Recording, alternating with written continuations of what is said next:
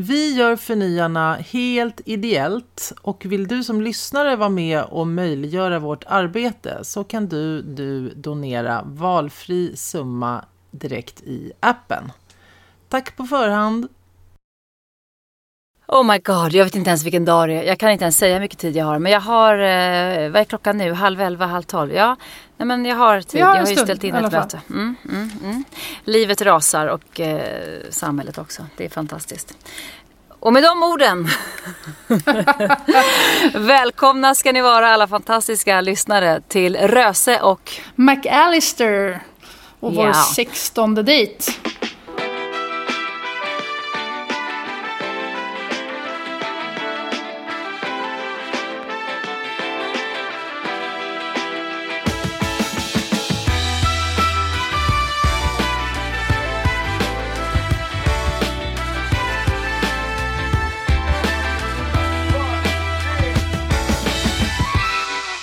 Men herregud, har vi kommit varandra närmare tycker du?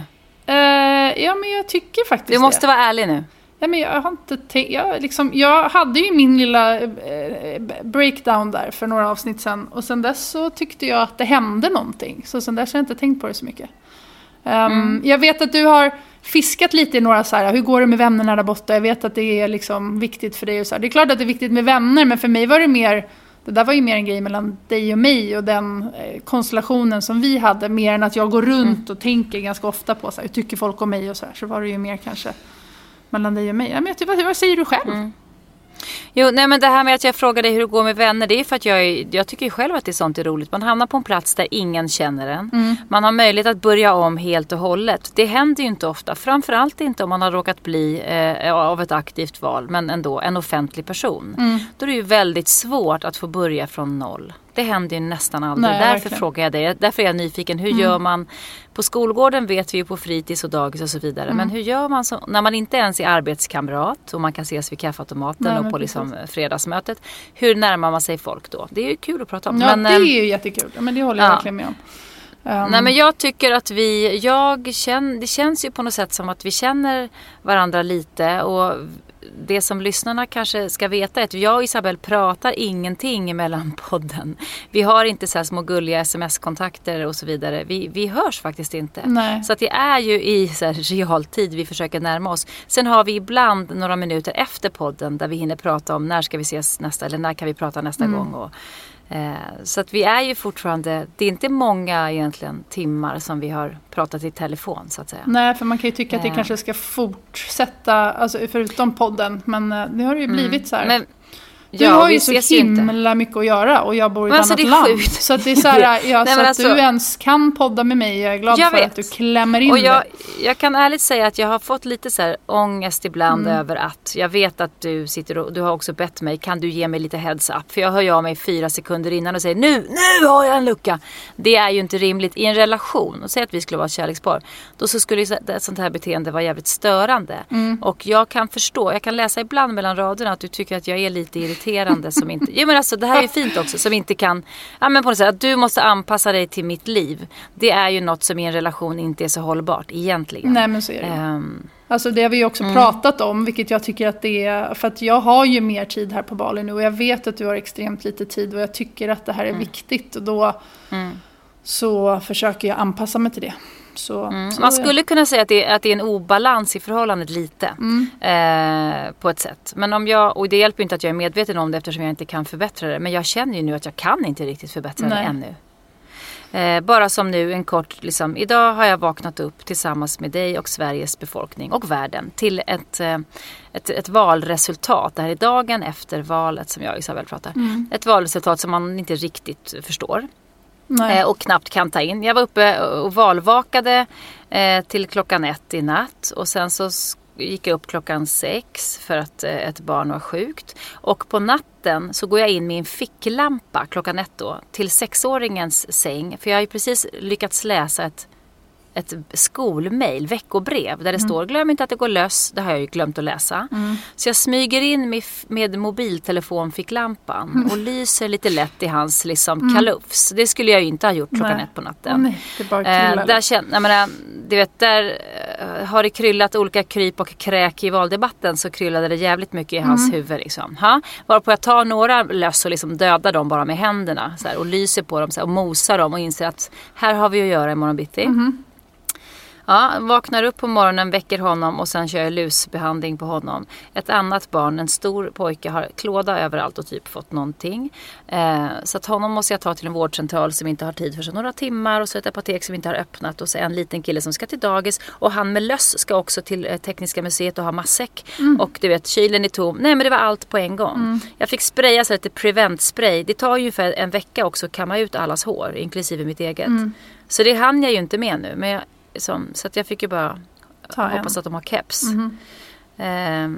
Jag såg ingenting i de andra, men ändå, man hoppas. Ja, men du vet. Och sen nu efter och så ska vi podda. Sen ska jag in på ett snabbt möte med Warner som har producerat Maria Wern, och sen så ska jag till Sofiahemmet för att röntga mig eftersom hela min kropp är kras. Och sen ska jag bli upphämtad av en runner och åka till Uppsala och filma hela natten till 04:00 i morgon bitti. Grattis. Tack så jättemycket. Gud, jag blir helt matt bara jag hör det. Vad har du själv gjort idag, Isabel? Vad har jag gjort? Jo, jag och Della det är ledigt här igen. Det är ju fan alltid ledigt. Ja, men imorgon är det någon muslimsk högtid, islamisk högtid. Ja, som inte riktigt vad det är. Och vi skulle åka iväg, men Beppe fick sån här Bali Belly igen, så han har kräkts i flera dagar. Så att han mår inget bra, så då kunde vi inte. Vi skulle åka på lite äventyr i djungeln och sånt där. Men så att jag och Della drog iväg och skulle surfa i morse. Vi har blivit bitna nu av the surf bug. Och Della vill köra hela tiden. Hon blir ju så här besatt verkligen. Så det är jättekul. Men vi åkte ner och så insåg vi att så här, det här kanske var lite för stora vågor än att vi skulle klara oss ut själva. Så då åkte vi hem och sen har jag tränat lite och så bara, jag vet inte, jag har haft lite överslag igen och för mycket intryck, så att igår var jag hemma med Beppe hela dagen och bara försökte inte göra så mycket, för att det är så himla mycket hela tiden nytt sådär, så att jag behövde liksom bara stänga av hjärnan lite, och så valet och allting blev någon så här bara så snurr i hjärnan på mig. Satt ni i familjen och följde valet liksom, på länk, eller hur gjorde ni? Vi har ju 6 timmar skillnad, så att lite under dagen sådär, men sen vaknade jag kanske vid 3-4 och kollade igen klockan 5, lite sådär. Så har jag gjort. Vad tänkte du då? Vad tänkte du när du kollade? Jag vet inte. Jag är så himla less på det nu, och samtidigt känner jag så här, jag får inte vara less på det. Och så var jag glad att SD bara fick 17% eller 17,6%, och samtidigt så var jag så här, alltså det var liksom mest det jag fokuserade på, och inte så mycket så här, vad hände med de andra på något konstigt sätt. Vilket är lite synd att hela valrörelsen på något sätt har kommit ner till det, att de har kidnappat hela den här. Men på 10 år så har de ju gått från 3-4% upp till liksom vad de är nu. Och jag tycker det har vi pratat om varenda gång i den här podden. Men det är så alltså det är så vidrigt. Jag vet inte. Vad känner du? Berätta. Nej, men jag är ju såklart, jag satt ju där igår, var lite förvirrad över så här, vänta nu, hur fungerar nu det här parlamentarismen? Alltså nu ska vi se, vad innebär det att det är så jämnt, och varför kan inte Stefan Löfven vara kvar? Alltså man får ju börja så här, gå tillbaka till vad man kan och lärt sig om hur det fungerar när det blir så här. Det som var positivt var ju att SD inte kom till så högt som de trodde. Det som var negativt i min värld, ofattbart, var ju att inte Miljöpartiet gick uppåt. Med tanke på den värld vi lever. Alltså i min värld är det helt ofattbart att nästan inget parti har lyft klimatet. Alltså det är som helt... Jag kan inte förstå hur man kan köra den här sköna strutsmentaliteten och tro att det spelar roll med någonting. Om vi inte kan ta ett jädra liksom, grepp om det här med klimatet. Det är liksom som absurt, tycker jag. Och det tycker jag är så konstigt. Jag trodde därför kanske just i år att Miljöpartiet åtminstone inte skulle gå neråt. Men det säger ju någonting också om någon slags cynism och någon slags fan skitsamma. Nu läste jag en forskare som sa att Jag skulle önska att folk förstod att det räcker med att titta på, om man eventuellt har en 1-åring hemma eller känner någon som har en eller har sett en på bild. Titta på en 1-åring och inse att om 20 år så är det en verklighet. Det som vi eventuellt står inför, på riktigt. Och så läste jag någonting så bra här. Jag ska se vad jag hittar källan strax, men det står så här. Människan har utvecklats under en sval och relativt sällsynt tid i jordens historia, där istider och lite ljummare perioder har avlöst varandra under några årmiljoner. Den mänskliga civilisationen är en produkt av det senaste ljumma avbrottet från isen.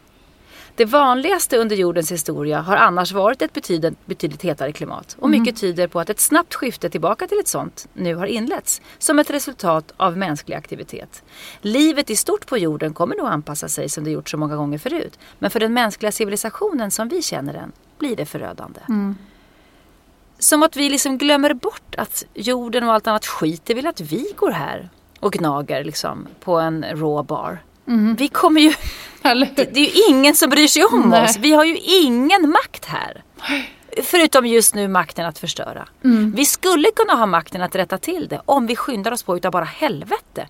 Men det är det ingen som är intresserad av. Och det är som att tro att man alla som påstår någonting om klimatet har en foliehatt på sig. Och liksom bara i flum. Alltså, det är ofattbart, tycker jag. Ja, det är ofattbart. Och det är ofattbart också det här som vi har pratat om så många gånger, att alltså vi kan sopsortera och vi kan återvinna och vi kan försöka åka tåg och inte liksom åka på semester och inte göra saker. Men det måste ju tas politiska beslut om detta. Det måste vara någon högre makt som säger så här, vet du vad, det här funkar inte längre. Vi måste testa att göra något annat. Och alltså lite som jag har varit inne på här också, så känner jag mer och mer när jag är på Bali nu. Alltså det är så mycket skräp överallt. Alltså hela tiden. Och man är så här, men alltså fattar inte folk? Tänker inte folk? Alltså så här, hur kom vi ens hit att vi är där? Att det är skräp precis överallt och ingen liksom tänker tanken på att men om jag släpper det här så kommer det ligga kvar. Vi måste ha en stark ledare som bestämmer sig. Nej men hörni, så här är det. Vi måste stifta lagar om hur det går inte att vi ska rätta. Men alla får plocka upp en påse eller så här, sluta dricka vatten nu. Nej, men det måste komma lagstiftning och det måste finnas intresse till det. Nu var det just någon så här glad norsk politiker som var så överlycklig över att man ska borra jättemycket mer olja utanför Norges kust. Alltså där man ska tjäna 900 miljarder på det. Han var så superglad för man har kommit på att man kan använda vindkraft till oljeborren. Och då så sa han så här, det är ungefär lika osannolikt, alltså det är ungefär lika idiotiskt som att Melania Trump skulle leda en kampanj mot näthat. Alltså det är lika dumt att en norsk oljemagnat är glad för att man ska borra upp oljan i vindkraft. När man förstår att resultatet av oljan kommer ju förstöra klimatet så enormt mycket. Och att ingen säger så här, men stopp hörni, vi slutar med oljan för i helvete då. Vi måste, de som har makt och liksom makt att förändra lagar och regler måste ju ta ett större ansvar. Och jag är chockad över att det var så jävla marginaliserat i det här valet. Jag fattar inte det. Nej. Jag fattar inte. Det är ofattbart. Ja, men det är också om man vänder på det igen till så här, om invandring har varit en het potatis och vi har pratat om det i alla lägen, om det nu har handlat om sjukvård eller om det har handlat om skola, så har det ändå varit invandrarnas fel. Så är det så här, om vi inte tittar på miljön, om man krasst tittar på varför det är så många, alltså det är ju krig och sånt, men det är ju väldigt många som flyr på grund av miljön. Och man har räknat på alla så här miljöflyktingar eller klimatflyktingar som kommer komma, så är det så här, då måste vi titta på miljön ännu mer. Men det är ju så här, pratar man om miljön, jag vet inte om vi har pratat om det här innan, så är det ju så att 4 år räcker ju inte. Att det är så här, vi kan rensa Östersjön, men det kommer ta 9 år. Det finns medel för det redan nu. Men på 9 år, då är det ju liksom 2,5 mandatperiod, vilket gör så att men efter 3 år, lite som Trump och Obama, det är så här, men det där Parisavtalet, det struntar vi. Det här händer ju ingenting nu. Nej, för det tar längre tid och man måste hålla kvar vid det. Men det är som de politiker som vägrar erkänna klimatkrisen på något sätt. Det är de som skapar paniken hos oss nu. Alltså, de går emot forskning och vetenskap och allting. De vägrar erkänna den. Det är ju det som är den stora paniken, tycker jag.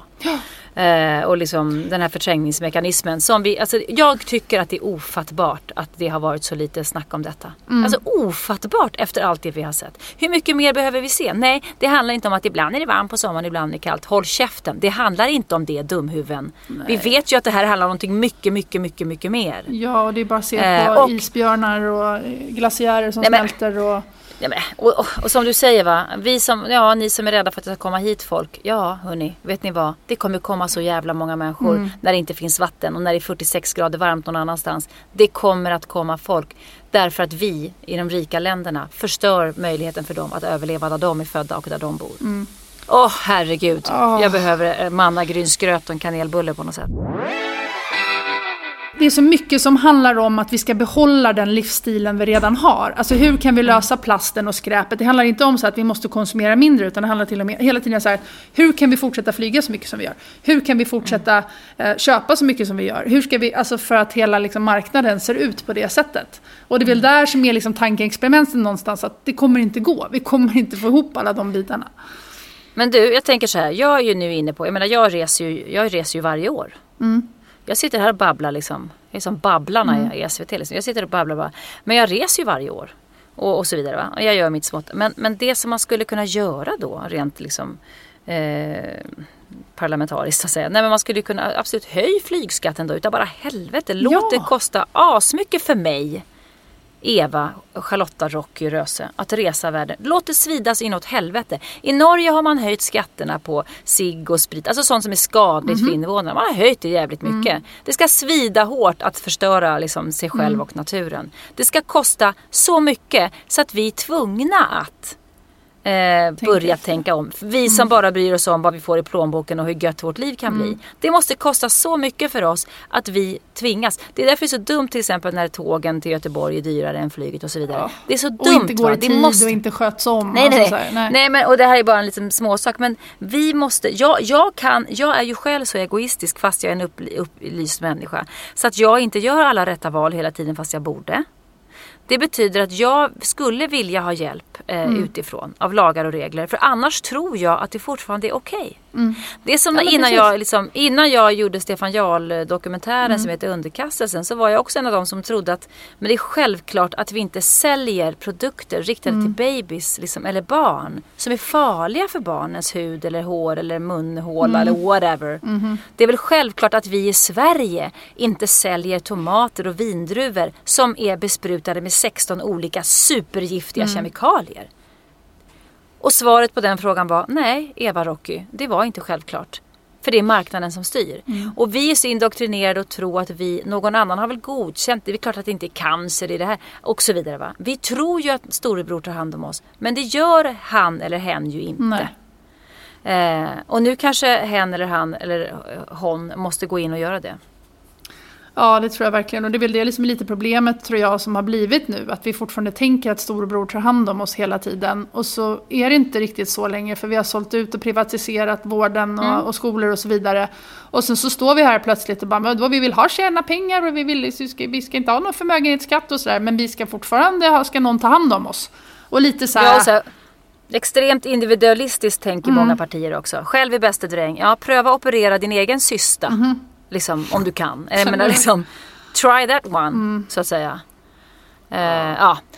Nej, men du, vi är lite på samma nivå. Jag har ju än så länge inte riktigt hamnat i debatter med dem som tycker olika. För att så fort jag försöker så blir jag ju mordhotad och hot om våldtäkt och så vidare. Det finns ju noll, liksom, jag vet inte riktigt hur retoriken funkar, men den är jävligt snäv. Ja, och det är väldigt hårt. Men det är väl det som är egentligen när vi flyttar de där gränserna hela tiden som vi pratat om.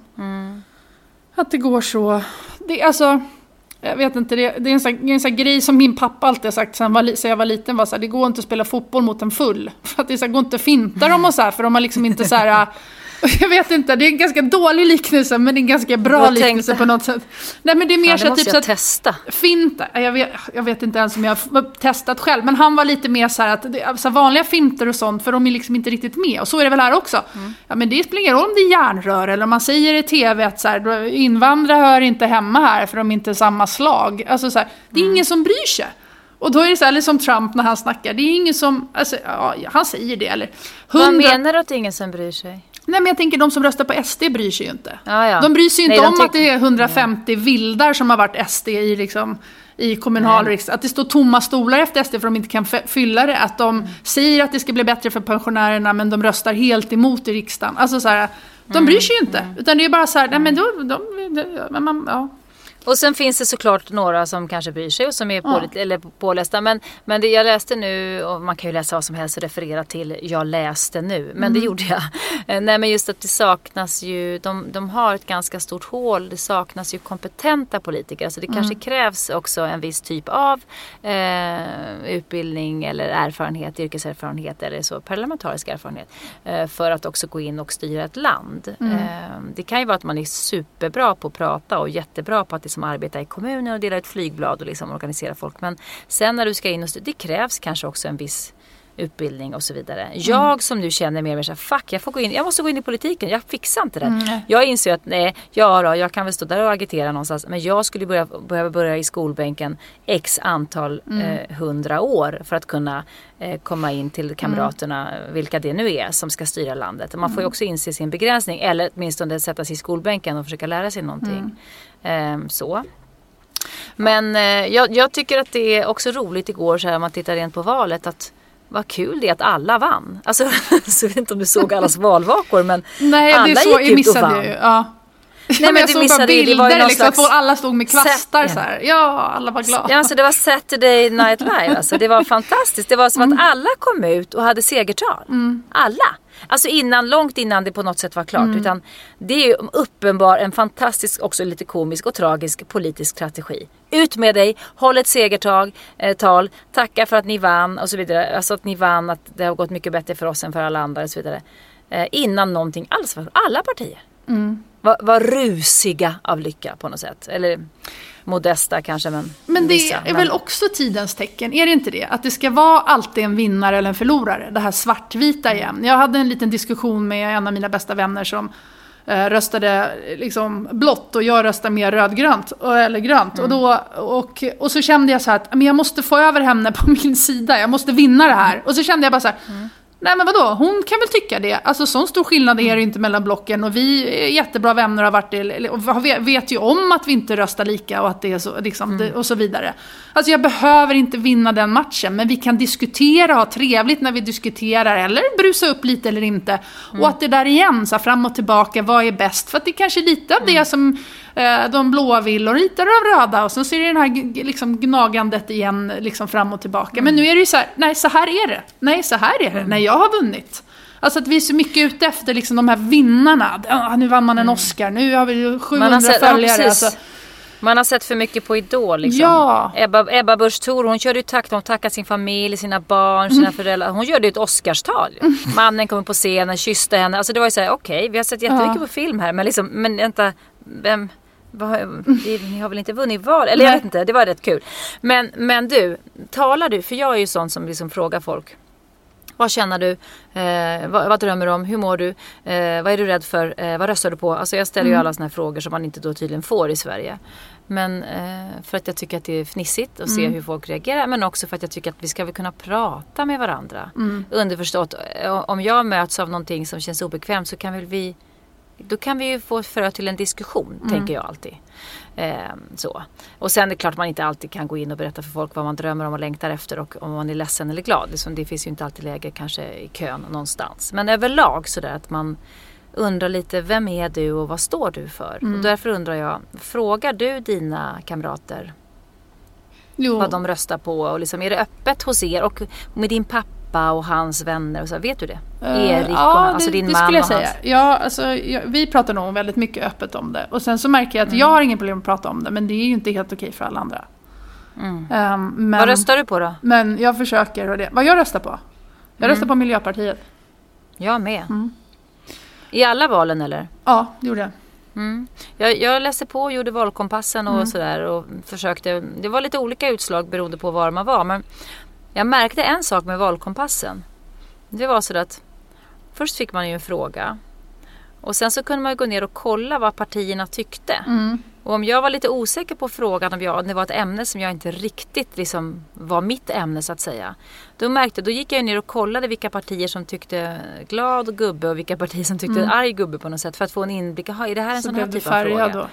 Absolut färgad. Men för att vissa frågor är ju inte mina så att säga. Så att det kan väl ha påverkat också. Det som man vill tycka, som man tror. Men det gjorde jag några få gånger innan jag kom på att säga, just det här, jag ska ju försöka tänka helt själv utan att vara färgad. Men jag tror att... Nu blev det så att jag röstade faktiskt i alla 3 valen. Men det stod lite mellan Centern, visade sig då i något kommunval och sådär.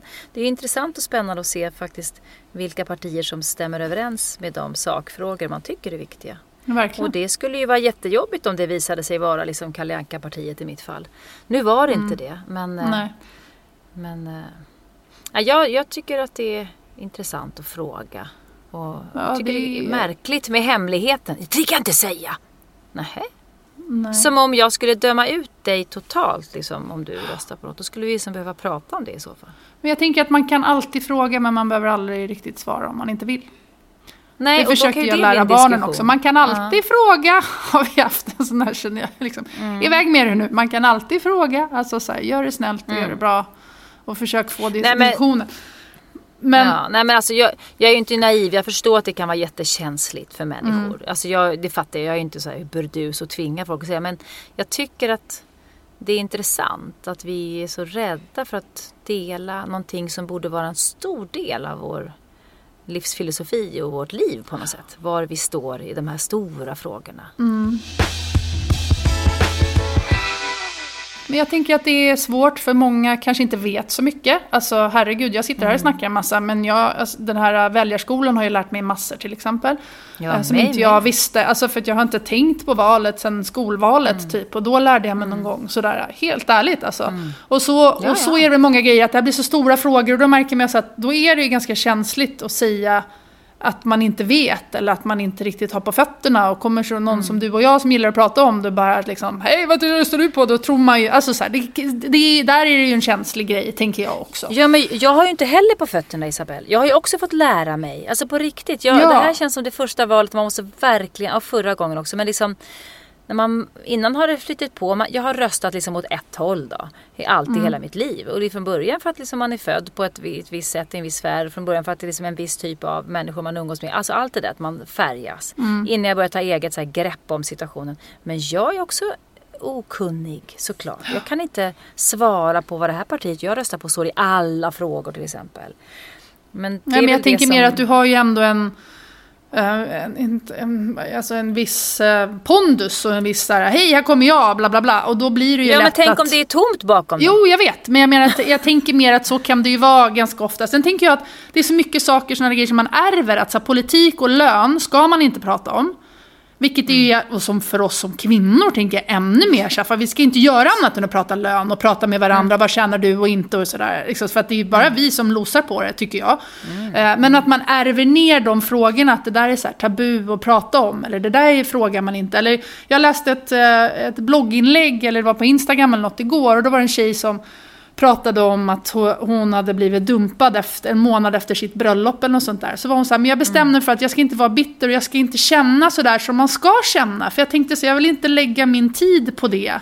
Och då tänkte jag så här, gud vad rätt hon hade i det, att säga att för då ska man ju så här, man ska känna sig skamfylld för att jag har blivit dumpad och man ska känna sig, och hon var så här, men jag vill inte ödsla energi på det. Sen kanske det kommer ändå senare att man ändå så här tvivlar på sig själv etc. Men jag tyckte det var en ganska fin tanke igen att så här, att det är så lätt att man hamnar där, nu borde jag känna så här för att det är så man ska känna, eller så har jag sett på film att man känner, eller vad det nu kan vara, alltså så. Så det hänger ju med också, tänker jag. Ja, och såklart att vi på något sätt, det är svårt att särskilja ett människovärde om man säger att man plötsligt inser att man har superdåligt betalt och liksom man har, då kanske man känner, alltså det är väl det att man tänker att jag får betalt för hur pass värdefull jag är som människa. Och eftersom det aldrig stämmer, och framförallt inte mellan män och kvinnor, så måste vi lyfta och prata om det, även om det kan kännas skamfullt att vara någon som får en pissig lön. Ungefär som att man var mindre värd. Det är skitjobbigt när man upptäcker det. Vilket jag har upptäckt i många gånger. Och därför blivit så arg. Och redan tror jag när jag var i 20-årsåldern så var jag ju med och ordnade ett uppror. Vi skulle strejka för bättre löner. Jag har kvar det där omslaget på någon kvällstidning där mitt namn typ står högst upp på listan. Och vi tog Jag satt med i artistklubbens styrelse på Dramaten och vi tog tag i alla lönelistor och vi bestämde oss för att publicera dem och sätta upp dem utanför matsalen. Dramaten har en fin restaurang. Jag kom bara ihåg att det var så här gött att sätta upp det så alla kunde se vad alla tjänade. Det var ju liksom på den tiden då, det fanns sedan 20 år sedan, men det var ju rätt känsligt minst sagt eftersom även jämnåriga pojkar då, i det här fallet var man ju en ung kvinna, men jämnåriga unga män hade mer och liksom... Men det blev ju också, det blev i alla fall en debatt och det var ju långt före sin tid och det var ju skitjobbigt men då blev man ju stärkt av att vi var alla nästan unga tjejer så hade så pissigt betalt. Då kunde man bli stärkt att det var inte bara Eva Rocky som fick 5 spänn och de andra, alltså det hade ju varit jävligt jobbigt. Men sen dess har jag varit väldigt mån om att dela och ringa upp mina kamrater och fråga hur mycket får du? Alltså jag tycker vi är en jättefin community i detta, att man hjälps åt. Härligt. Och det har jag försökt sprida också med tystnadtagning eller att vi har pratat om det, att det är lika viktigt där att liksom, låt oss prata med varandra om såna här saker också så att ingen blir blåst liksom. Verkligen, och pengar är ju makten och där sitter vi ju igen som vi var inne på för några gånger sedan kanske om så här rikedom och sånt, att det är så här att det är skamfyllt att vara fattig eller inte tjäna eller ha mycket pengar och någonstans så att rika förtjänare, fast det kanske handlar om att man har man inte var så duktig eller man hamnade snett eller man har en gen som gör att man är lite bipolär och inte kan koncentrera sig. Förlåt, jag kan ingenting om bipolär, men jag tänker, du vet, liksom att det är någonting bara som är så, alla har ju inte social kompetens, alla kan ju inte gå på en audition för att jobba på en Finlandsfärja som det var så poppis ett tag, för att man kanske bara behöver vara en som står i kassan och är lite blyg och trycker på en knapp, alltså så. Så att, Om man tänker rent globalt så har ju alla inte ens en möjlighet till att utbilda sig. Jag menar, det vet vi ju hur det är med flickor som inte får gå i plugget och så vidare. Alla kan inte födas som Donald Trump med en sked i arslet liksom, och sen påstå att han förtjänar sin rikedom, att de fattiga bara är lata. Jag vill så hemskt gärna stå på en barrikad och bara... Jag vill liksom vara Jeanne d'Arc, känner jag. Och jag kanske inte har någonting på fötterna. Men fasen man vill... Och så vill man ju bara få med sig folk som tycker lika. Det är också idiotiskt. Förstår du? Jag vill ju bara umgås med de som tycker som jag. Och klia mig på ryggen och säga Eva, fasen, wow vad du säger bra saker. Så fort jag möts motstånd så blir jag ju skitförbannad och går och tänker på det i flera dagar och tycker folk är idioter. Så det är också så intressant att möta sig själv i det här. Men då vill jag ändå säga att jag upplever faktiskt att på mina kanaler, säg då Instagram, nu har jag stängt ner Facebook i några veckor ju, men att jag faktiskt upplever att det finns noll intresse till debatt, utan det är väldigt mycket hat och hot, så pass mycket så att jag har fått stänga bort vissa kommentarsfält för att jag vill inte ha en vägg, jag vill inte bidra med en vägg för dem att pissa på, som jag försökte förklara för någon SD-anhängare som skrev, varför du svarar inte på några frågor liksom, för jag var tvungen att stänga ner för det var så jävla mycket hat. Jag skulle jättegärna vilja på riktigt sitta och diskutera på ett mänskligt sätt med folk. Och inte bara omge mig med liksom, tummen upp. Liksom. Men det är ju också svårt att mötas. För om folk inte säger vad de röstar på, då vet ju inte jag vilka i min omgivning som är kraftiga SD-anhängare. Jag har ingen aning. Nej, och sen alla algoritmer igen som är... Det var en jätteintressant... Jag förstår inte på det där. Artikel som var i DN typ i lördags, något som jag kan lägga upp på vår Facebook-sida, som var någon snubbe som har jobbat inom och startat upp hela det moderna internet. Tyvärr kommer jag inte ihåg vad han nu hette. Men, och han skrev ju så här 10 skäl till att man ska stänga ner alla sociala medier etc. och sånt där. Och då, en av grejerna var ju också så att det är gratis. Så att vi anmäler oss ju gratis, att det kostar ingenting. Vilket gör ju då att då är det ju också gratis för Facebook, Instagram och så vidare att titta på hur vi konsumerar, vad vi shoppar, vad vi gillar, vad vi inte. Alltså går vi igång och har likat några arga grejer om SD eller politiken eller vad det kan vara, ja, men då läggs det upp mer i flödet liksom, så att vi går igång ännu mer och sådär. Och så beskrev han ju då så att Facebook tjänar ju alltså 5 000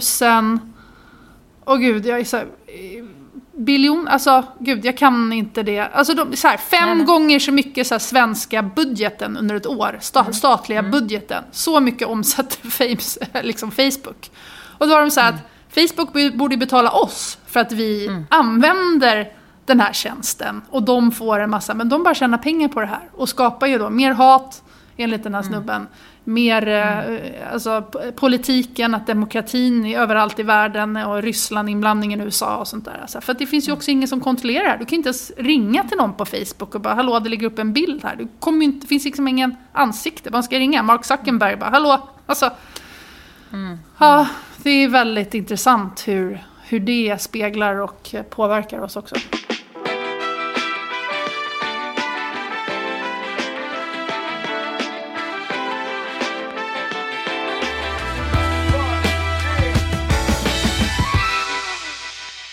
Vi ska egentligen bara älska, njuta av att vi finns här en försvinnande kort stund på jorden. Se blommorna. Jag vet att jag låter som en absolut någon som är hög på gräs. Och det kanske jag är. Som jag har odlat själv. Nej, men jag menar, vi glömmer ju bort vad vi är förmögna till att göra också.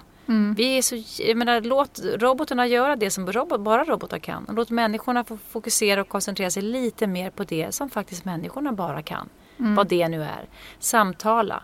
Lära sig språk, uppleva saker, som tar hand om varandra, läsa poesi, lyssna på musik. Det som som robotar inte kan. Vi kanske måste ha lite mer tid över till det. Och jag kommer osökt in på kulturen som jag älskar. Ja. Måste vara kulturens fanbärare, eller hur? Ja, det är så gärna. Men jag tänker det är intressant att till exempel att vi har så mycket hjälpmedel för att som ska underlätta för oss och ändå har vi inte en sekund över. Alltså, nej.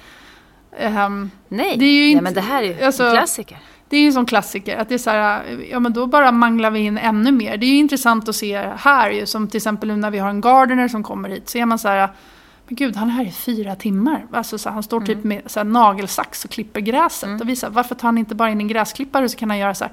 Nej, men då skulle han inte ha något jobb. Han vill ju vara där och göra sina timmar och göra det noggrant och så här, det är den finaste gräsmatta jag någonsin har sett. Alltså, det är meditation. Ja, det är meditation och det är en annan sak. Men det är också det är ett annat sätt att tänka och leva och göra det på. Och det slår mig ju så himla mycket här också. Och nu, jag har fått lite kritik för det på Instagram bland annat. För jag la upp en bild på, det var typ en 8-årig tjej som hjälpte till att ge bensin eller tanka min moppe. Ja, hon jobbade med sin familj där. Ja, hon jobbade med sin familj. Men grejen var att det här var så här på eftermiddagen. Och varje gång jag kör förbi där så ser jag alltid så här, mamman och vad jag tror är mormor, för de är ganska liten. Och den här typ 8-åriga tjejen. Och så är det en liten unge typ i gåstol och springer runt där. Och de sitter och leker och pratar och skrattar och liksom har liksom så här förtroliga samtal. Känns det verkligen som? Att det ser genuint så här härligt hur de sitter där och tittar och pratar och grannar kommer förbi och sånt där. Och då skrev jag att det var mysigt. Att det ser mysigt ut när man åker förbi. Men jag har ju ingen aning om vad den där flickan går igenom eller inte. Så här. Jag tror hon går i skolan. Hon är inte där på dagtid. Mamman typ var ute och kissade eller någonting. Och hon tankade upp vår moppe. Och sen så kom mamman tillbaka. Så här. Ja, men hon hjälper till i familjens business så som det ser ut på det som en stor del i världen, såklart. Ja. Våra ungar, de går in och ska bli serverade och sen för att de ska kunna sitta vid sin padda. Och så ska man ropa så här, kaffe och macka! Ja. Och sen hörs man inte tills det blir läggning när man säger borsta tänderna för fan och släck lampan. Så var den relationen liksom. Så att det ligger någonting i att man gör saker ihop. Och nu kan ju visa att det vet vi är tvungna och vi uppmuntrar inte barnarbete. Men det behöver inte vara bara negativt att en familj också hänger ihop och hjälper varandra. Men det jag ville säga med det var egentligen så att jag är medveten om att det är lätt för mig att komma så här, idealisera några som har mindre bemedlat eller mindre ställt eller så för sig. Men samtidigt så känner jag att jag träffar på en helt annan lycka här, en helt annan glädje. Det finns en helt annan tid att prata med folk. Väldigt många fokuserar på mer så här att de är tacksamma för det de har. De tar sig tiden att så här, smycka ut med blommor och grejer och liksom kommer hit med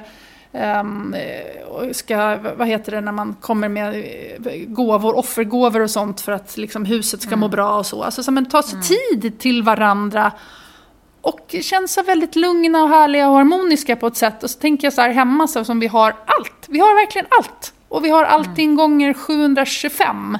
Och folk är sura och jag ser bilder när folk står i Kungsan och bara ut med packet och du vet hela valet och så här. Så bara blir så kortslutning i hjärnan. Vi har det för bra.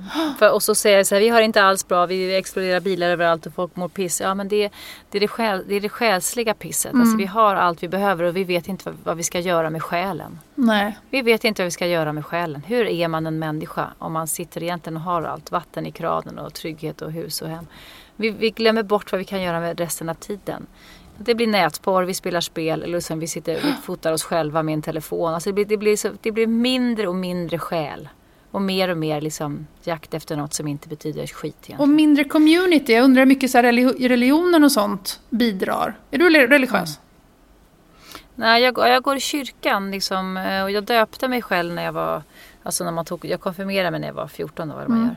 Så då döpte jag mig för att jag skulle få konfirmera mig. Så jag är ju uppväxt i ett ateistiskt hem kan man säga. Men och då tyckte jag att det var väldigt härligt. För första gången när man gick och läste till konfirmation var ju första gången som man som min tid då som 14-åring att man pratade om livsfrågor. Tvivel, psykologi, filosofi, andlighet. Det var ju första gången man hade på eftermiddagen efter plugget ett sånt samtal med en annan vuxen. Så för mig var det väldigt givande. Det var ju härligt att få prata om sånt som är just själen till exempel. Men jag praktiserar ju inte egentligen religionen. Och mina barn är inte döpta och jag är inte gift i någon kyrka och bla bla bla. Liksom. Så det är inte viktigt på det sättet. Men jag är ju definitivt andlig. Absolut. Jag ber om hjälp så fort jag kan. Och tackar om jag har fått det. Alltså så. Tänder ljus i kyrkor. Eller andra ställen. Så att, men det finns ju något fint i troendet ju. Eller dela den här gemenskapen. Eller så här. Sen när det blir press på indoktrineringen och någonstans de här reglerna som man helt slaviskt måste följa, då blir det ju svårare. Men jag tänker att vi har tappat så mycket av det här community-känslan ju hemma. Alltså så här, även om det bara är fotbollsklubben. Förut så ställde man upp och när man var yngre så hjälpte man småbarn att träna. Men nu så här, vad får jag för pengar och vad får du det? Och så här, vad får jag ut av det? Som är bara liksom i pengar och tid. Alltså så. Alltså hur delar vi samhället igen? För jag tänker vi måste tänka framåt. Hur blir vi mer alltså hur hittar vi den gemenskapen någonstans? Det är spännande. Det är en bra tanke. Jag skulle nog alltså min man Jakob, han är ju fotbollstränare här till alla killar och så här. Han är ju liksom ett med alla. Han känner ju varenda unge här där vi bor och föräldrarna och har koll på det mesta. Det var ju bara en ren slump. Det var ingen som hade tid den här gången som fotbollen startade. Så han startade fast han inte spelar fotboll. Nej. Och jag har ju varit så här gymnastiktränare i många år. Men jag har ju slutat med det nu. Nu håller jag på mest med mitt eget liksom. Men han sa någon dag så här, men du skulle ju själv kunna starta någonting. För jag tycker det saknas massa saker. Musik och teater och gymnastik. Och det är så svårt med tider i hall. Nej, men att man själv skulle kunna han bara, du kan ju dra ihop vad som helst. Och så inser man sig, ja, varför gör jag inte det? Eller så här, det är klart jag kan. Eller jag tyckte det var så synd att försöka prata om tjejer med mina killar då.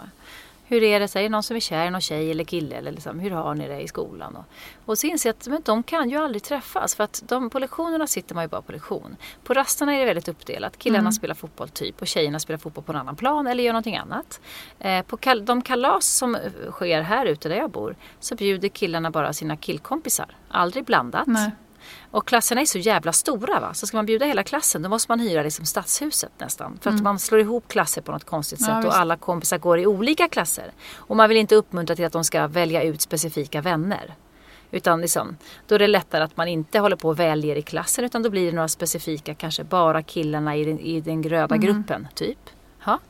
Och sen så finns det inga skoldiskon. Det finns inga liksom, ställen att hänga på. Det finns ju ingenstans där de möts naturligt. Ja, på nätet då liksom. Men då och jag är så lite frustrerad över det. Men gud, jag kommer på ni kan ju aldrig träffas. Jag förstår att ingen är ihop. För när fan ska ni ses? Ja, men på Snapchat var det någon som sa. Man säger, ja, okej, min son har inte det. Jag vet inte, hur ska det bli med det här? Och då kanske är jag som får starta skitpopulärt, bara morsan startade ett disco. Men jag tänkte att, nej men alltså, för när jag växte upp, nu återkopplar till det du sa, då var det ju tonåringarna som kunde ordna till exempel diskon för treorna. Du vet, man ordnade för att de ville tjäna lite pengar på. Gör de inte det i skolan då? För det gör de i vår skola. Eller nej, en gång var 4:e år liksom. Efter valet typ, eller vadå? Det finns inga naturliga ställen att mötas på. Nej, men jag tänker att det finns ju fler ställen. Alltså jag började engagera mig förra året i skolan väldigt mycket. För jag kände så här just så här, vad kan jag bidra någonstans eller göra något eller det måste hända någonting. Och så tänkte jag så här, att, ja, men skolan är navet någonstans. Det är som ett minisamhälle, där möts vi. Och när vi inte ens som föräldrar pratar med varandra i skolan, eller när vi kommer till skolan och som föräldrar agerar lite som att det är att vi ska köpa ett par skor. Alltså så här, varför har du inte gjort det här för min son? Eller varför är inte det så här? Eller varför... Hos oss var det så här, ja, alltså det är en basketkorg som står skevt här ute på skolgården. Vem har ansvar för det? Och jag var så här, men du, kan vi inte bara gå ut och lyfta ur den och så ringer de vaktis imorgon? Vi kan göra det här ihop. Eller så här, vi ska uppfostra, eller liksom att lärarna ska uppfostra barnen och så vidare. Då tänkte jag så här, okej, jag ska bara kolla lite, se om jag kan hänga lite i skolan. Så jag blev klassrådsrepresentant. Och har man sett det här groteskos, ni vet när alla sitter och bara vrider på sig och inte vill vara klassrådsrepresentant. Jag blev med i styrelsen i föräldrarådet. Du är sån doer, jag säger det. Men jag försökte där, jag har inte gjort det under alla år. Och det jag blir kär i dig. Ja, vad härligt. Men jag säger inte här för att liksom förhöja mig, men jag bara insåg att det var ganska lätt. Och framförallt så fick jag ett mycket bättre förstående för vad lärarna håller på med. 2, jag lärde känna både elever och föräldrar mycket mer.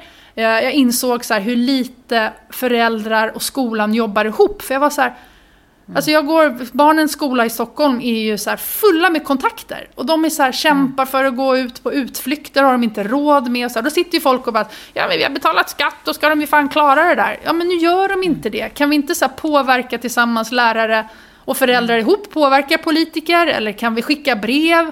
Eller kan vi bara så här, så att jag började ge föreläsningar på skolan. Jag var så här, gud jag pratar om ny teknik och sånt och föreläser för stora företag om det. Så här, ny teknik och nya grejer, nya utvecklingar, nya sätt att bo på och sånt där. Är det någonting jag vill ha? Jag hade en MeToo och sex och porr och sånt pratade jag med om 8:orna, för jag kunde ganska mycket om det. Jag slog upp en föreläsning och så här. Alltså så här, och det är ju så här, det blev jättebra, funkade, för jag är så här van, jag pratar ju och föreläser väldigt mycket, så det funkade. Men någon annan, du kanske kan ha en teater, du vet, grupp på skolan och det är 1 timme. Du kanske inte behöver vara så här, jag ska ha nya teatern i vardagsrummet. Liksom. Jag pratar om feminism och jag pratar om MeToo till snart tag. Jag pratar om nätporr, jag pratar om själens liksom, innersta väsen. Jag vill prata om poesi, jag vill prata om kärlek och jag vill prata om allt sånt. För jag undrar om någon gör det med dem. Jag gör ju det med dem hemma och vi har haft jättebra föreläsare. Det finns ju en kvinna som heter Maria Duva som har skrivit mycket böcker som handlar om nätporr och barn på nätet. Ja, hon är så jäkla grym. Ni som lyssnar nu och hör mig nämna Maria Duva, läs hennes böcker. Om ni kan så gå på en föreläsning. Vissa av er kanske är unga och fortfarande är i plugget. Vissa kanske har barn, vissa kanske inte har barn eller så. Men skitsamma, det gäller oss alla ju. Eftersom det förstör ju våra barn på ett sätt som är helt fruktansvärt. Och säkerligen, jag menar, kommer spegla av sig på samhället framöver och redan har gjort. Vad det gör med oss när vi inte riktigt hinner mötas utan vi lär oss via bland annat grovporr på nätet. Som vänder sig bland annat till en 9-åring. Ja, och där ska porren börjar de ju titta på redan som 12-åringar. Så är liksom i stort sett varenda än så. 12-åring som regelbundet. Ja. Så att det är så här, mer utbrett än vad man tror.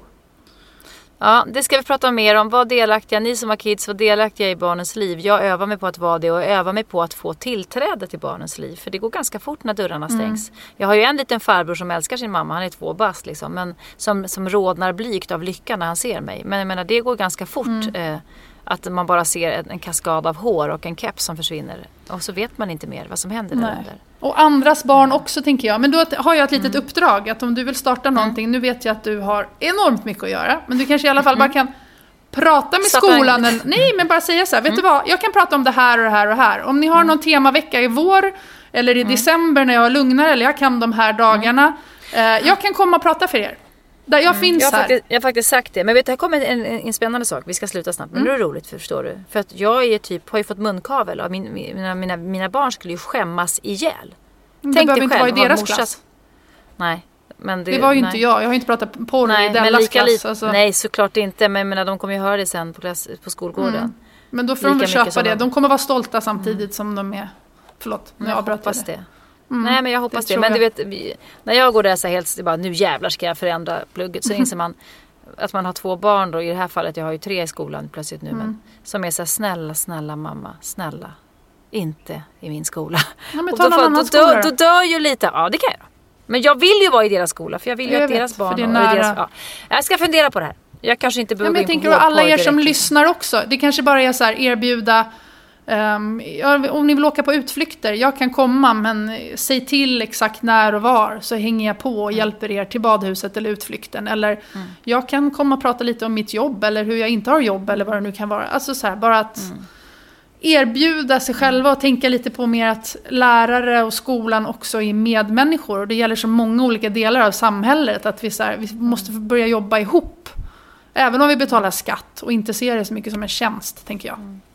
Vi får öva oss på civilkuraget också, Yes. eftersom det handlar så mycket om att våga kliva in när man ser att någonting är lite pissigt. Det vill jag prata mer om nästa vecka, bland annat om det här med andras barn som man ser far illa och hur man ska göra. Det här har jag lite exempel på i min absoluta närhet. Ja, hur vi ska göra, att vi måste säga wake up and smell the coffee så att säga, och hjälpa varandra i detta. Och det är kul att vi fortfarande försöker leva på ett bra sätt och vi lyckas inte. Att vi försöker leva som vi lär, men vi kan inte det. Jag menar, det är väldigt mänskligt. Och att vi också, att vi försöker lära oss om politik som vi inte riktigt förstår och att man liksom egentligen bara vill ha en dialog ju, så att vi kan mötas någonstans. Verkligen. Men jag är jätteglad att du finns där borta. Ja, men och jag tycker om dig. Det ska bli roligt den dagen vi ses. Men jag kommer inte kunna flyga till dig nu för jag får ju inte slösa på klimatet. Kan man ta båt eller hur ska man tänka här nu? Ja. Nej, gud. Jag tycker du kommer hit och sen så kan vi göra stordåd för världen härifrån. Okej. Ja, bra. Eller dylikt. Ja. Vi får jobba. Vi får tänka och jobba. Tack för dejten. Ja. Tack detsamma. Tack för dejten. Tack för att ni lyssnar allihopa. Vi hörs om en vecka. Så kul att ni är med oss. Fan vad glada vi är för det. Förlåt att jag alltid svär. Ja. Hej då. Kram alla. Hej då.